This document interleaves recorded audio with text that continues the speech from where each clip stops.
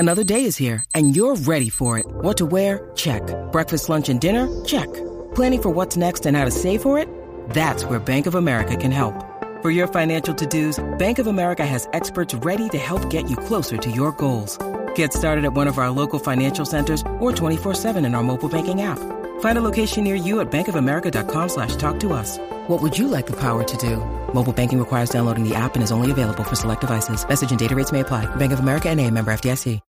When you need mealtime inspiration, it's worth shopping Kroger, where you'll find over 30,000 mouth-watering choices that excite your inner foodie. And no matter what tasty choice you make, you'll enjoy our everyday low prices, plus extra ways to save, like digital coupons worth over $600 each week. You can also save up to $1 off per gallon at the pump with fuel points. More savings and more inspiring flavors make shopping Kroger worth it every time. Kroger, fresh for everyone. Fuel restrictions apply. With the Lucky Land Slots, you can get lucky just about anywhere.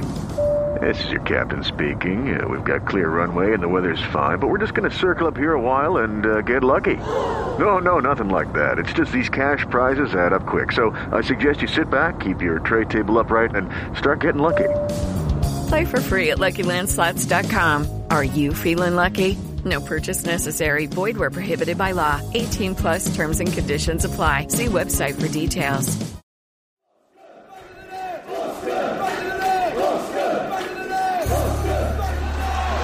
Kilban. Jasper's pulled away in the middle. It'll come to Holland. He's done it! Matt Holland with the equaliser. What a moment for the Irish. And didn't he strike it well?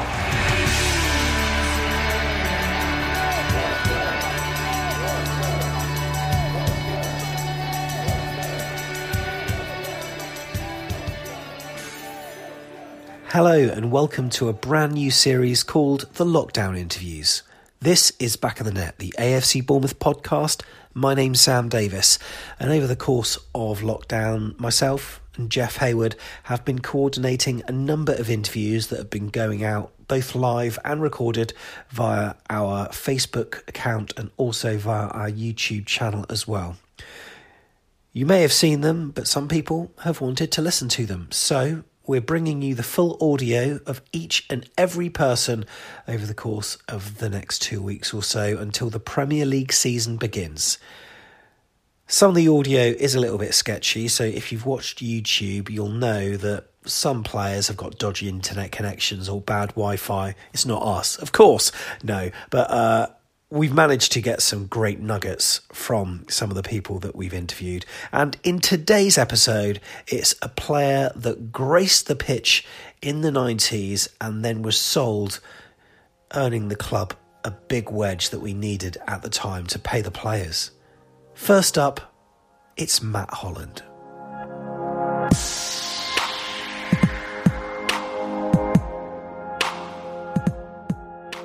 We cannot wait to introduce our main guest, a Cherries player in the mid-90s that pulled on the AFCB jersey over 100 times, played nearly half a century of games for his country, played in Europe for his club, played and scored in the World Cup for his country too.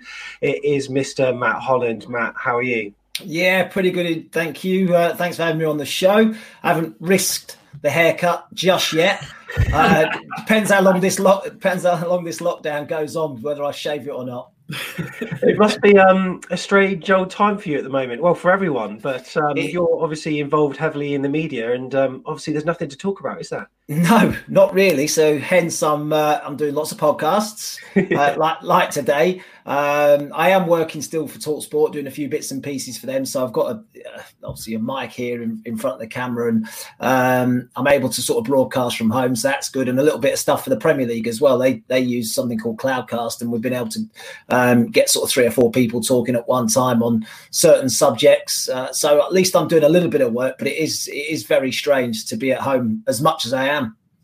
Yeah, I can imagine. So thanks for coming on. And it's really strange because whilst after every season we have a break for a few months in May, June and July, every season, it always ticks over with transfer speculation, lots of media hype, etc. But this is the first time in the world where we're really having a proper break from the game. And it's great for fans like us, especially Bournemouth fans, to put things into perspective and sort of realise how far we've come. And we thought we'd chat to you because you've played in one of the club's most darkest times. You've gone on to achieve success in the game, whilst also witnessing recently Cherry's recent success on the pitch. I mean, as a player, tell us a little bit about your football youth before you joined Bournemouth, because I gather you were at West Ham and Arsenal before the competitive football got started. Is that right? Yeah, I mean, I was actually born up near Manchester, moved south of my dad's job when I was about 9 years of age.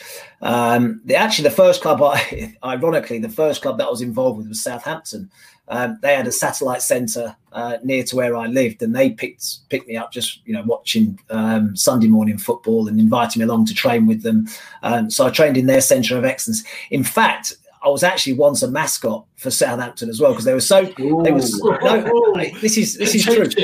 They were so desperate. They were so desperate to sign me at sort of 9-10 years of age. That they brought me down to Southampton, made me mascot for a game. I think it was against Oxford, if I remember rightly. Peter Shilton was in goal. Got a couple of pictures from being a mascot for Southampton, which is madness, really, to think that I then went and played for Bournemouth as many times as I did.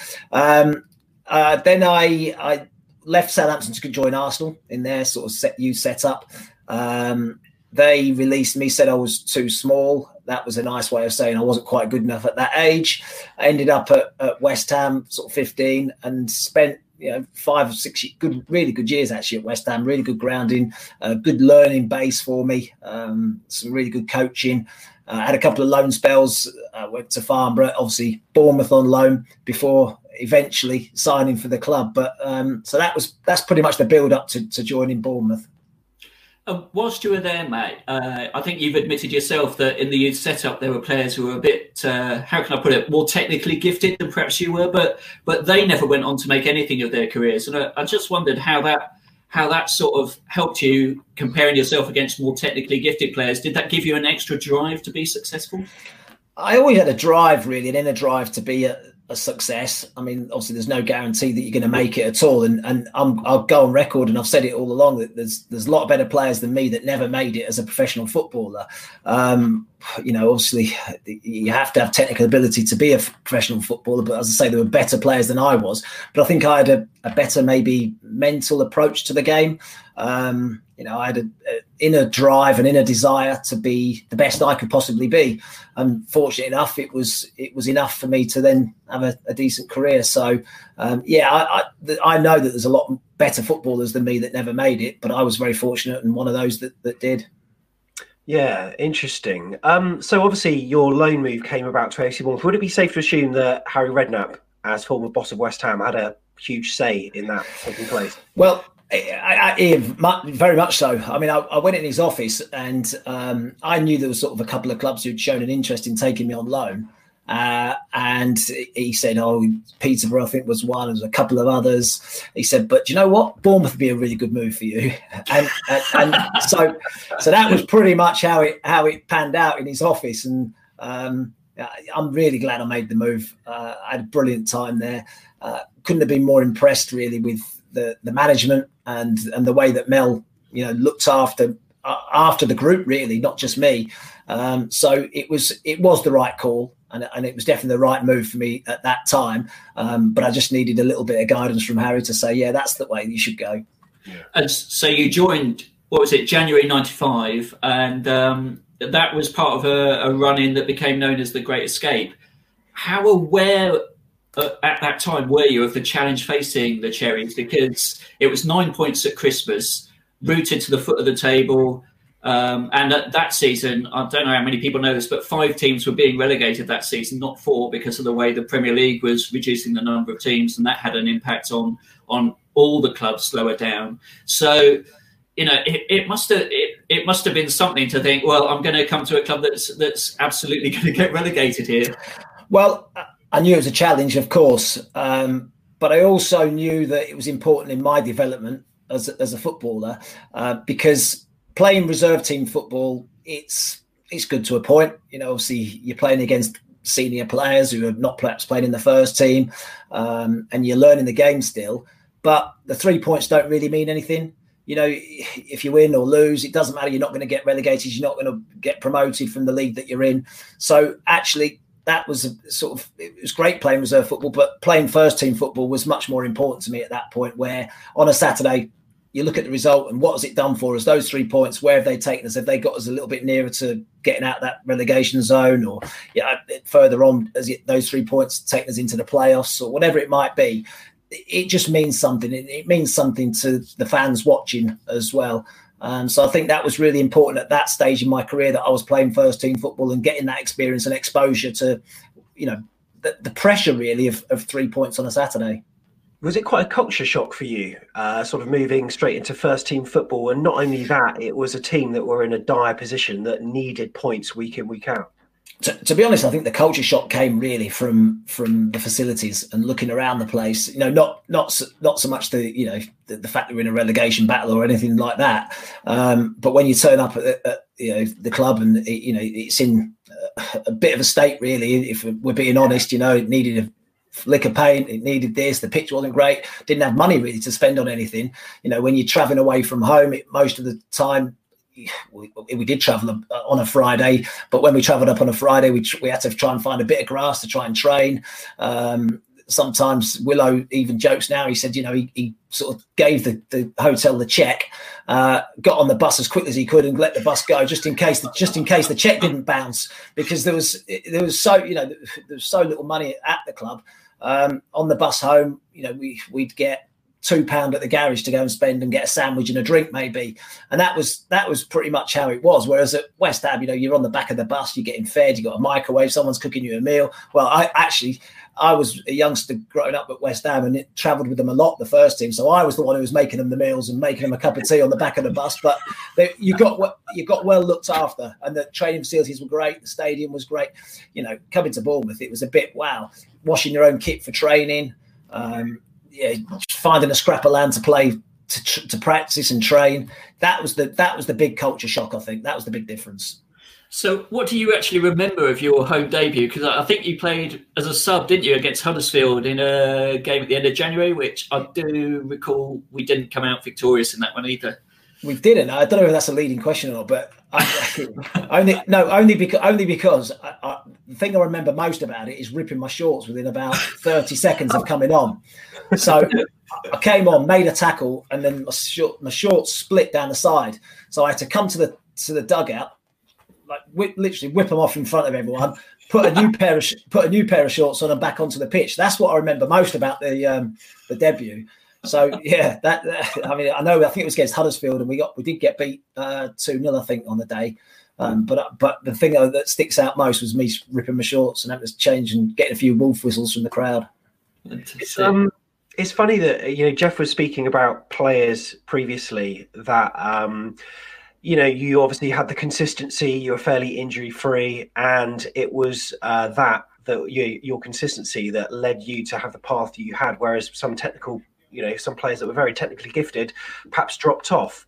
Were there any players in that first stint, maybe the Great Escape season, or maybe when you were a permanent signing, that you felt circumstances maybe led to a situation whereby, you know, they couldn't progress, whereas perhaps they should have?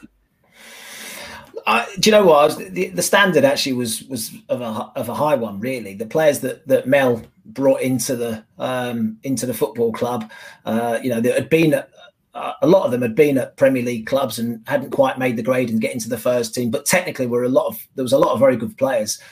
When I arrived, I thought Scott Mean was someone that you know. Well, he eventually did get a move. Injuries probably played a big part in him, you know, perhaps not kicking on in his career. I mean, Steve Jones was someone that, you know, did play at a good level as well. But I think that the team was, Russell Beardsmore had played at a top level with Man United. So there was a number of players in that squad at that time who I don't know, I thought were all technically good. And with a bit of luck, you just don't know, do you? I mean, Neil Young, I thought, was another one at right back who you know, I played with his brother Luke at Charlton in the Premier League. And I think Neil, you know, could have done that as well. It's funny because we spoke to Steve Jones in a previous podcast, and he said that he played with some frustrating players, one of whom was Jason Brissett. And he said that on his day, he was absolutely incredible and could take anyone on. But he just finished his statement by saying, unfortunately, he just didn't have many days. Yeah, I mean, I remember Steve Robinson was a really technically gifted player. And it was interesting what you said about being too small at the youth stage, Matt, because I think a lot of Bournemouth players of that era, we always felt that we were a good footballing team, and we picked probably smaller players on our team than a lot of the sides that we were playing against, who were much more physical. Did it feel that way when you were playing? I don't know. We had Big Fletch. He was. He's not a small man. No, you're right. I mean, there were a lot of, I guess, smaller players. John Bailey was someone, but he had a big heart. Robbo had a big heart as well. You look at what Robbo's done now. He's gone into management as well. He was always someone I thought that might have that in him, really, to go on and coach at least. Maybe not management, but certainly coaching. I thought he would go down that route as well. So we did have, we did have a lot of smaller players, if you like, but we did have a couple of big ones as well. What did you think? Obviously, that Great Escape season, everyone came together and we started to get some tremendous wins, and it culminated in that match against Shrewsbury at home at Dean Court, where we won 3-0. And you could see, I think there was like 10,500 people crammed in there when our average attendance would usually be maybe 3,000 or 4,000. What sort of potential did you think the club had based on all these people who came together? Well, yeah, I mean, that was a glimpse into what the club could achieve, really. When you think how isolated we are, really, compared to other clubs, how far it is from, say, Southampton or Portsmouth or Yeovil the other way. There's quite a big catchment area, really. Maybe it's not necessarily a massive football town, massive football supporting town, but there's certainly the potential there for big crowds. We've seen now in the Premier League fill out, and you can't get a ticket for love nor money. So the potential was always there. We saw it actually, we'll probably talk about it a little bit later, but the financial problems when we had the meeting at the Winter Gardens and the amount of people that turned up. And I think the first home game after that might have been Blackpool, I think. And we had over 8,000 there as well. So the potential was there for the club to go places. But, obviously, at that time, we weren't challenging to get promoted at that stage. And I think when you're winning games, that obviously pulls in more punters and more supporters as well. For me, that Shrewsbury game was obviously the one that you had to win, but it was the one before that, the Brentford game, that Brentford were chasing for promotion at the time. We had to go there and get a win, and to do that was some achievement. So, do you remember that game at all? Yeah, I mean, I remember the game. I mean, we obviously won the game 2-1, didn't we, at Brentford? I mean, if you ask me every single minute of every single game I've played in, it's almost impossible. But I remember those two games, because they were so important to the club in terms of trying to stay in the division. So I think we probably had a decent party after both of them. A few beers on the bus. Fletch used to be in charge of that, on the beers on the bus on the way home from games. He used to we'd all be sat on the bus, and the last person on would be Fletch with a big crate of beers, and we'd have a few beers at the back when we'd won. Ever the professional, eh? Oh, of course. Yeah, nothing's changed with him, has it? That's it. Absolutely love it. So obviously we had a message submitted, a tweet. Consistency, leader, and energetic are just some of the buzzwords that Cherries fans have used when talking about your time at the club. Therefore, it wasn't long before Mel Machin gave you the captaincy. So Neil Dawson tweeted in, and he said, you were the club captain at a very young age. So was that quite a difficult thing to negotiate with senior pros? I mean, did you have to overcome any resistance, and how did you feel once you were asked? Well, I don't remember any real problem with it at all, even with senior players. I mean, I was someone that I enjoyed the responsibility of being a captain. I've been captain at all the teams I've played for at a junior age. I've been captain for West Ham's youth team. I've been captain for West Ham's reserve. So it's something that I was sort of quite enjoyed having the responsibility and having the armband. So that wasn't a problem. I don't remember any of the senior players being an issue with that either. In fairness, it was a very young team. So we were a really young squad that Mel had pulled together. Mel was brilliant with me in terms of. I always felt I was a captain, but Mel taught me an awful lot about being a captain as well. And we had meetings on a regular basis. Most mornings I'd be in his office, cup of tea, chatting football, chatting about how the lads were feeling, even to the extent of how, do we need to do a bit more in training, a bit less in training? What do you think we need to work on? All those things he was sort of, I don't know whether he was trying to entice it out of me, maybe make me more, responsible in that area of things. But he certainly helped me an awful lot, and I think turned me into even more of a leader, if that makes sense. Mel Machin always struck me as quite a considered manager. I couldn't imagine him losing the plot or throwing stuff at you in the changing rooms. How do you describe him? He did have that in him. Mel definitely had that in him. He was a tough character, Mel, a brilliant guy. I mean, I thought he was a terrific guy and someone I've got a lot of respect for and looked up to heavily at that particular time. And his history in the game says all you need to know. And I learned an awful lot off him. But he was tough character as well. If he needed to say something, he said it. And I think I don't remember being on the end of too many verbal lashings from him, but there were a few that got a verbal lashing. One of the funniest stories of Mel is we were playing a game at Dean Court. I can't remember who it was against. I'll be guessing, but he came into the dressing room and named the team. Went out the dressing room, and we sort of looked around the dressing room and said, he's named 12 players. What's happening? So we can't be playing with 12. So obviously someone had gone out and told him. About 15 seconds later, he walks back in and says, "Robbo, you're not playing. You're on the bench," and walked back out again. And that was Mel. I mean, he was a fantastic guy. So when it winding back a little bit. So after Shrewsbury, we had this entered as sent in via Twitter as well. How did you celebrate after the Great Escape victory? Did Mel sort of allow you to go out and enjoy yourself? I can't remember. Must have been good. I honestly can't remember. I think I ended up sleeping on Steve Fletcher's floor, but I don't remember much about it. No, it was a good night. So speaking of Fletch, then obviously Eddie Howe would have been around at that time, a young central defender. Were there any, could you see anything in him at that point that would lead him to be where he was today? Because he was praised by many in terms of his he was a cool and very composed footballer, but did you think he could do what he's done? He's been brilliant, hasn't he? Absolutely brilliant. I've actually had the pleasure of interviewing him a couple of times as well for the Premier League channel, and he speaks so much sense, speaks so clearly, and I could listen to him all day.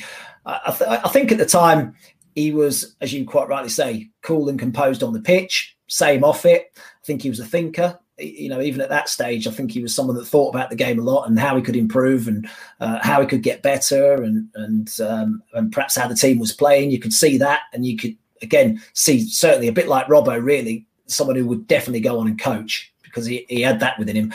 Whether I thought he had that, the toughness, the steeliness, if you like, he had a steeliness. I'd almost describe him a little bit like myself, really, that inner desire, that hunger to be some, to do the best he can possibly be. Whether he had that real nastiness, if you like, that you need, I think, to be a top class manager, I wasn't necessarily sure, but clearly I think football's changed as well. I don't think you necessarily have to be a teacup thrower like they were in the past. I think it has changed. I think there's a lot more. The mental side of it, the man management side of it, I think is much more thorough. And Eddie's someone that clearly gets the best out of his players. I think he generally puts an arm around them rather than a kick up the backside. But he's done brilliantly, and I'm so pleased to see, as I said earlier, about where the club was at when I arrived, and the ground needing totally changing, no training ground. £2 on a bus on the way home, washing your own kit, to see where it is now in the Premier League, an established Premier League side. It just gives me great pleasure. So you were captain at a time of great turmoil. How aware were you of the financial struggles, the boardroom struggles that were going on? Well, we're aware because when our wage packet or was due at the end of a month, it didn't always come. So we knew on a regular basis, actually, most months our pay was late. It was, whether it was a week, 2 weeks. I think the longest it was about 4 or 5 weeks that we hadn't been paid. Then, and when you're a captain as well of the team, you get a lot of people in your ear sort of saying, what's happening? When are we going to get paid? Go and speak to the manager, go and speak to, So there was a lot of that going on at the time. So we were certainly aware of the struggles that the club was having, because on a regular basis, come the end of the month, we didn't have any money in our bank. We hadn't been paid. That's right. I mean, we needed to raise, I think, 300,000 to avoid a winding up order, and we owed Lloyds Bank. Our total debts were nearing 5 million. The chairman at the time, King Gardner, had resigned, and it all culminated in this Winter Gardens meeting in front of, I don't know, it's short of about 2,000 fans in the end. I mean, what was it like sitting on that stage? Because you were up there, sat alongside Trevor Watkins. I mean, it was totally alien to me. I mean, being captain as well, being asked to speak in front of the supporters and that many people was quite intimidating at that particular time. I wouldn't deny that. It was, pretty surreal. I mean, I think it started the week before.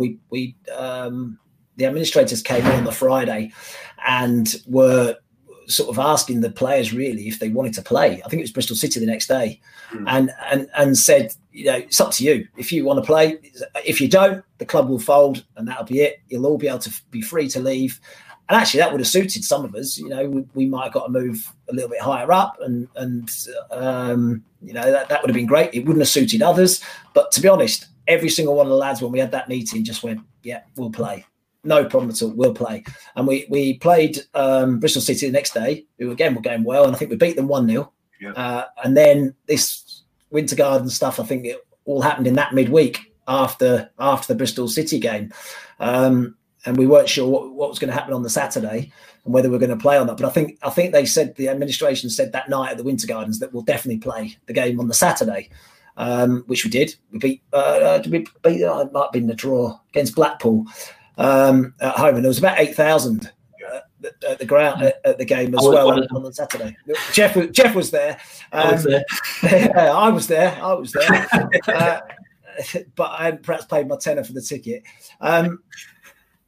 It was a surreal moment. It was, because I've gone from a club that's been playing in the Premier League or whatever it was at West Ham at the time, the Premiership, and the facilities and everything that goes with it, and then to come into a club that didn't have anything really, it was a real shock to the system, and we were just unsure whether the club would even survive or not. So, fortunate enough, Trevor Watkins got involved, the consortium got involved.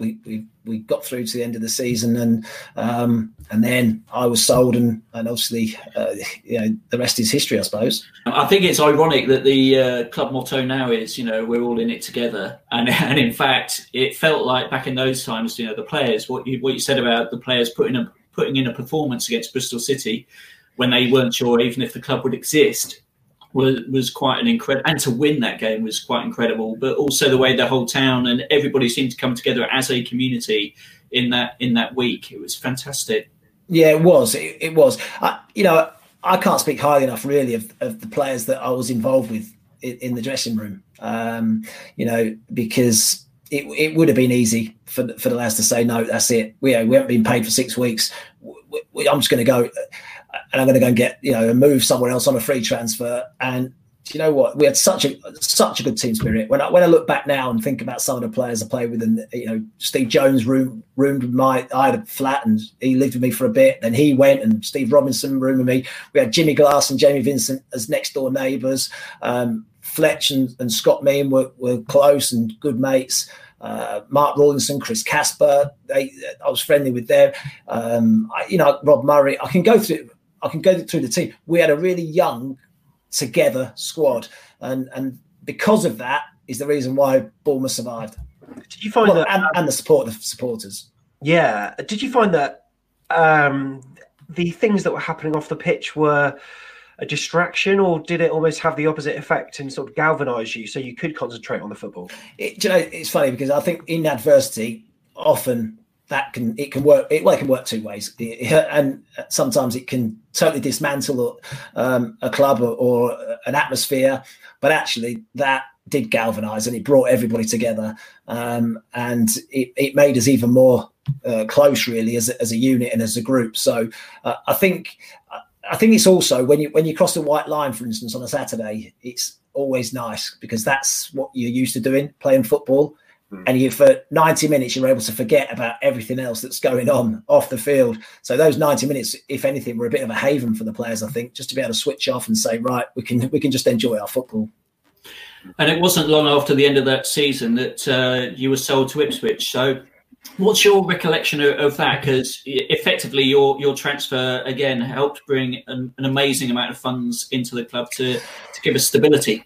Yeah, well, my recollection was that Ipswich had made a bid, which the Bournemouth didn't find acceptable. I think early on in the pre-season, and it was a move that stalled and stumbled for quite some time, really. And Trevor Watkins was sort of driving a pretty hard bargain, trying to get as much money for the club as he possibly could. Understandably, I was in a position at that time where I wanted to play at a higher level. There was no question about that, and I was very interested in making the move to Ipswich. But it did linger for about sort of three or 4 weeks in that pre-season. I think I only got over the line of sort of 6 or 7 days, maybe before the season even started the following week. So it was something that went on a long time. But Trevor Watkins, quite understandably, was trying to get as much money for the club as he possibly could.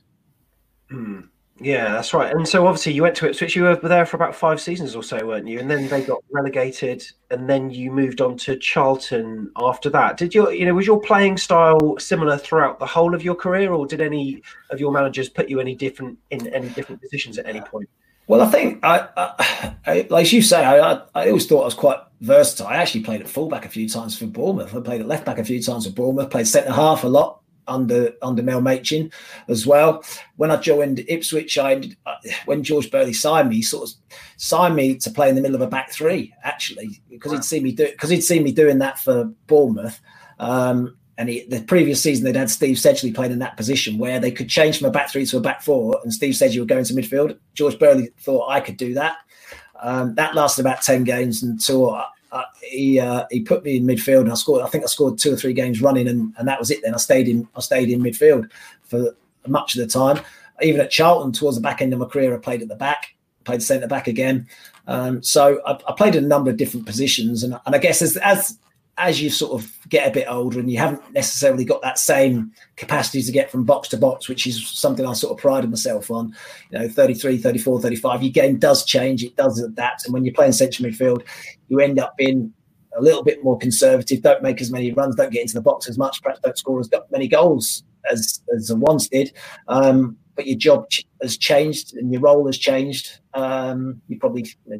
you can see the game a bit easier in your later years, but you can't necessarily do the running that you once did. So it did change and evolve over the course of my career. I enjoyed playing in lots of different positions, but I have to say centre midfield was my favourite. Yeah. And I recall that Ipswich actually finished 5th in the Premier League one of those seasons. That must have been something, wasn't it? I had 6 years actually at both Ipswich and Charlton, 2 brilliant football clubs.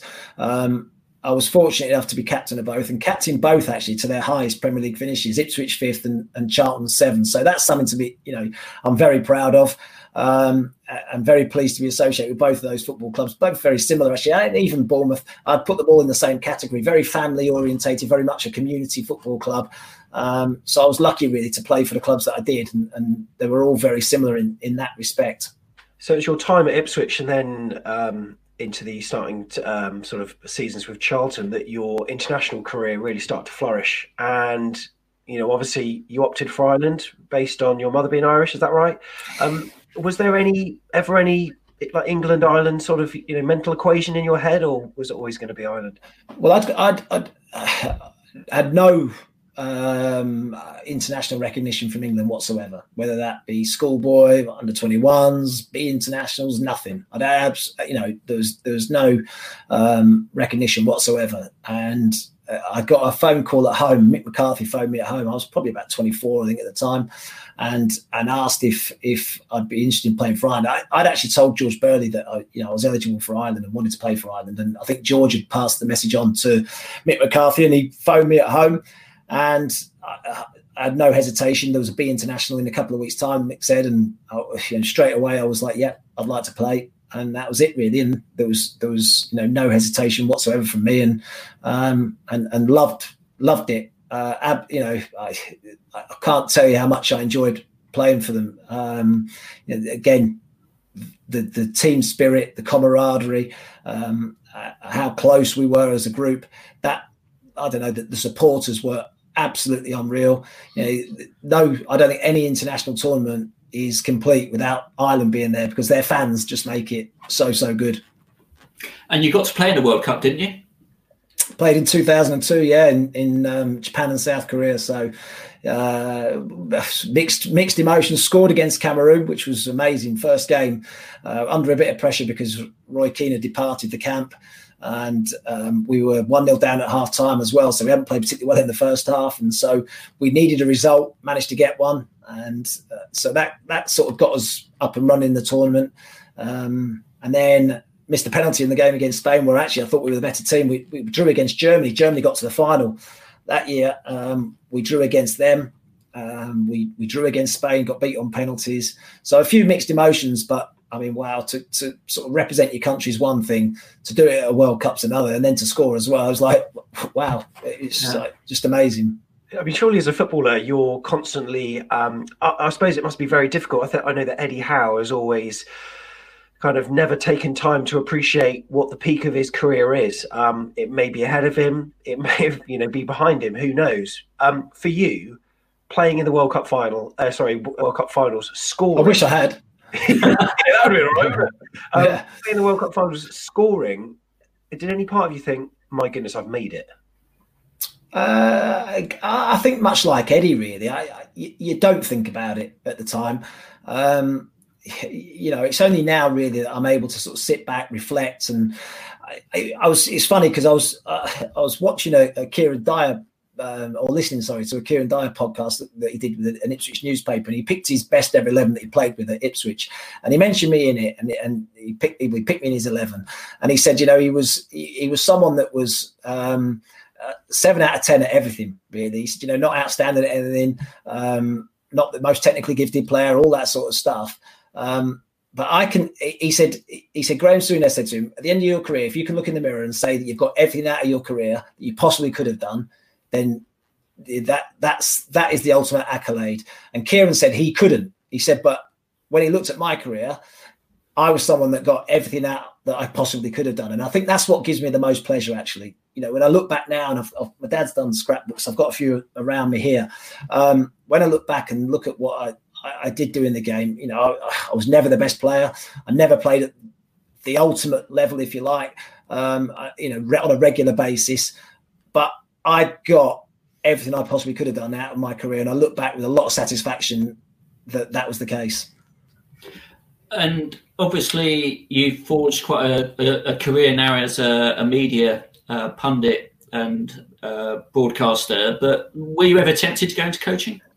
Yeah, I was. I think there's always an element of you that thinks, what if? When I was at Charlton, Ian Dowie was the manager, and he actually asked me to be his reserve team manager.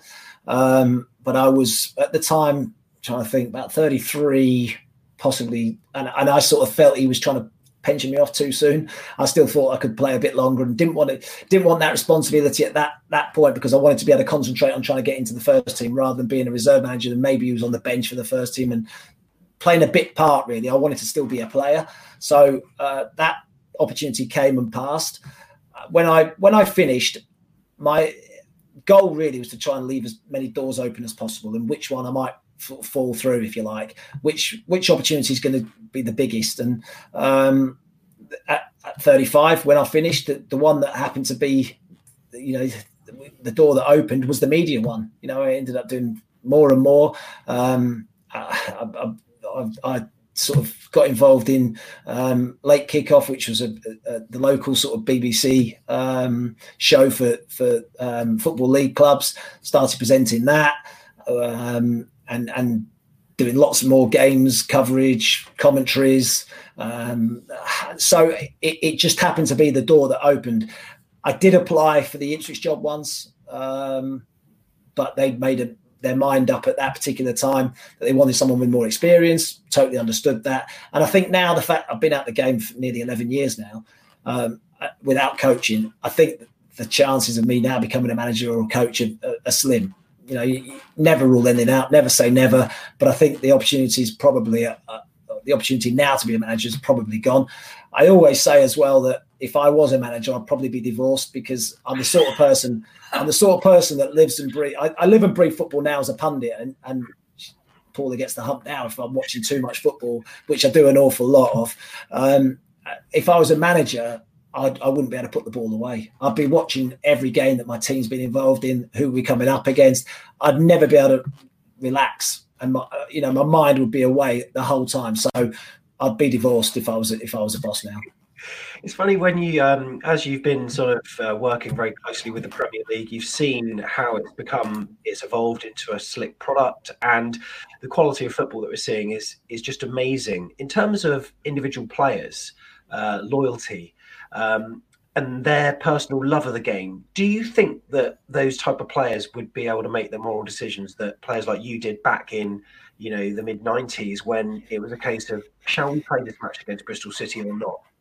No, I think they probably would. I mean, I think we've seen just recently how the Premier League players have come together with this NHS funding, and Jordan Henderson's obviously played a big part in that, in trying to get as many players as possible to donate to a fund that's going to help the NHS because of the work that they've done. So I think the players have got that moral understanding of what needs to be done at times. I think generally it has changed. I think football is very different now than it was, when I was playing. I mean, obviously the money side of it is huge now in the Premier League, but I think players generally have that moral compass and understand when, things need to be done. And as I say, just recently, that NHS stuff that Jordan Henderson's instigated, I think has been a big thing. So 20 years on from when you were at the club, how does it feel to see Bournemouth in the Premier League? I mean, what did you think when they got promoted?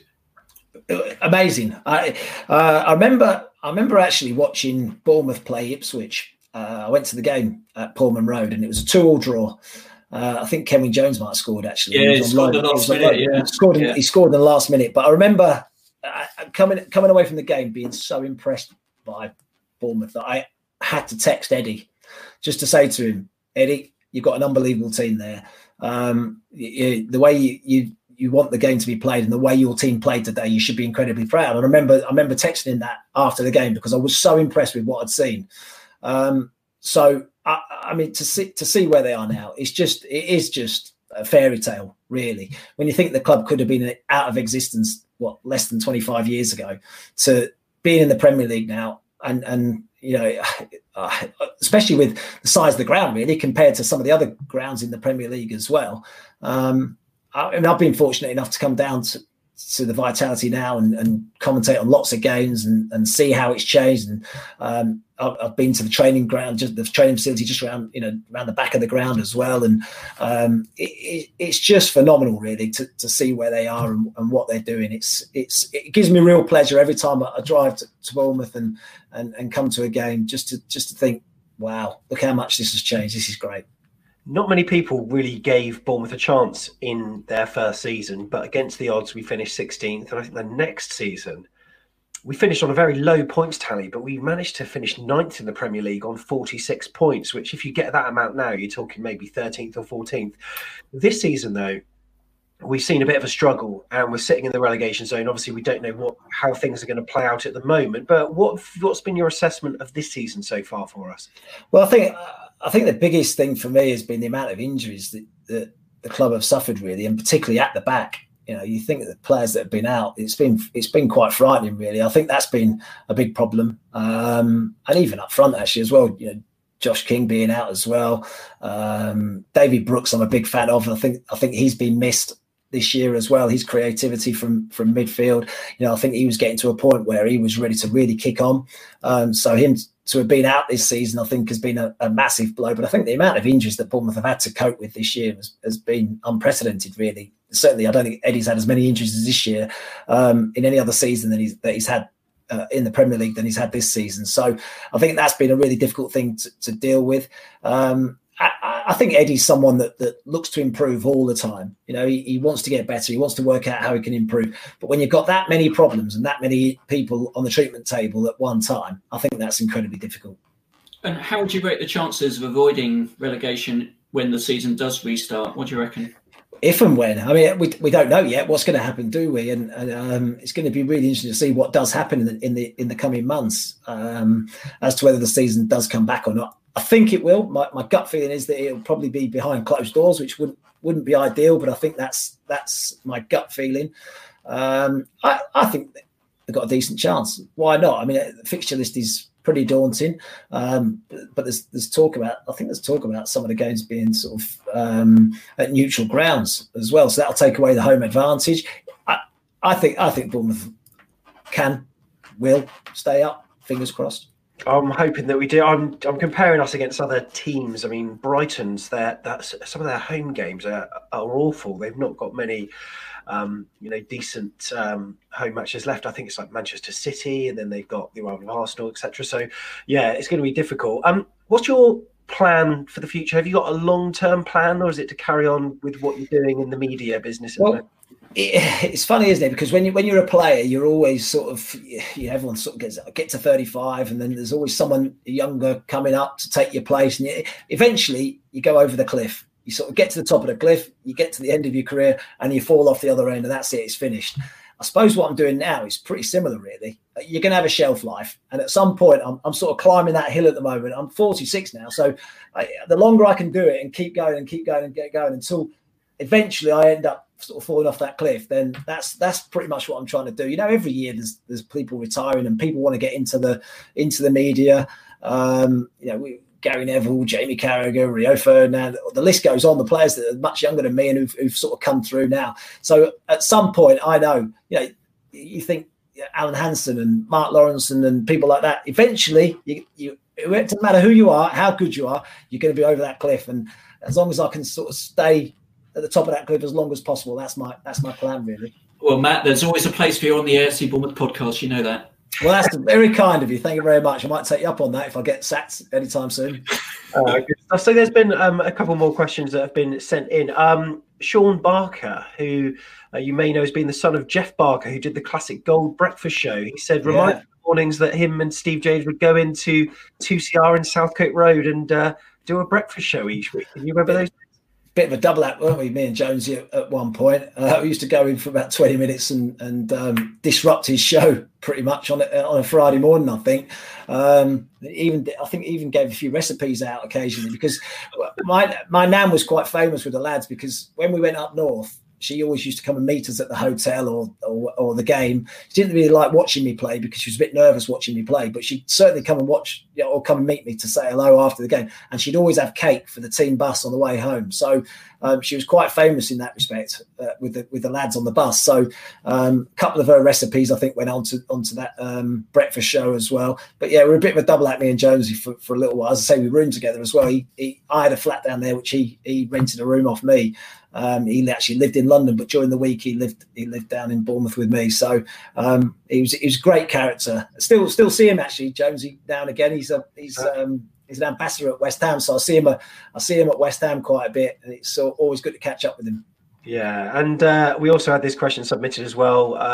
Probably difficult for you to answer given the fact that you've played in so many matches and you can't remember them all. But what was your best game you played in for AFC Bournemouth? That was Chris Hubbard. Blimey, I don't know about my best game. Crikey, I don't know about my personal best game. I remember one game that sticks out is when we beat Peterborough 5-4. You might remember that.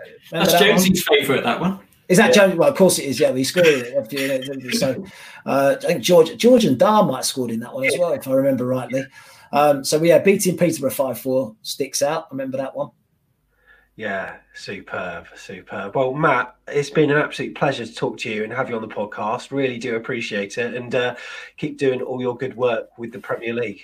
No, thank you. Thanks very much for having me on. And can I just say, I know it's strange times, but everyone stay healthy, stay well, and hopefully we'll see you back at the Vitality very soon. Cheers, Matt.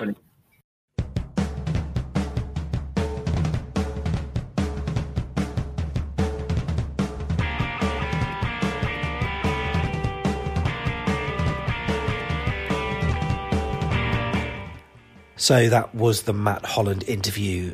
And if you did want to watch it again, just go to youtube.com/AFCB podcast. There will be another full unabridged interview tomorrow, so do wait for that to drop. But for now, thanks for listening to the Lockdown Interviews.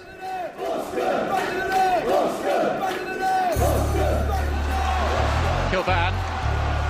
Just pulled away in the middle. It'll come to Holland. He's done it! Matt Holland with the equaliser. What a moment for the Irish. And didn't he strike it well?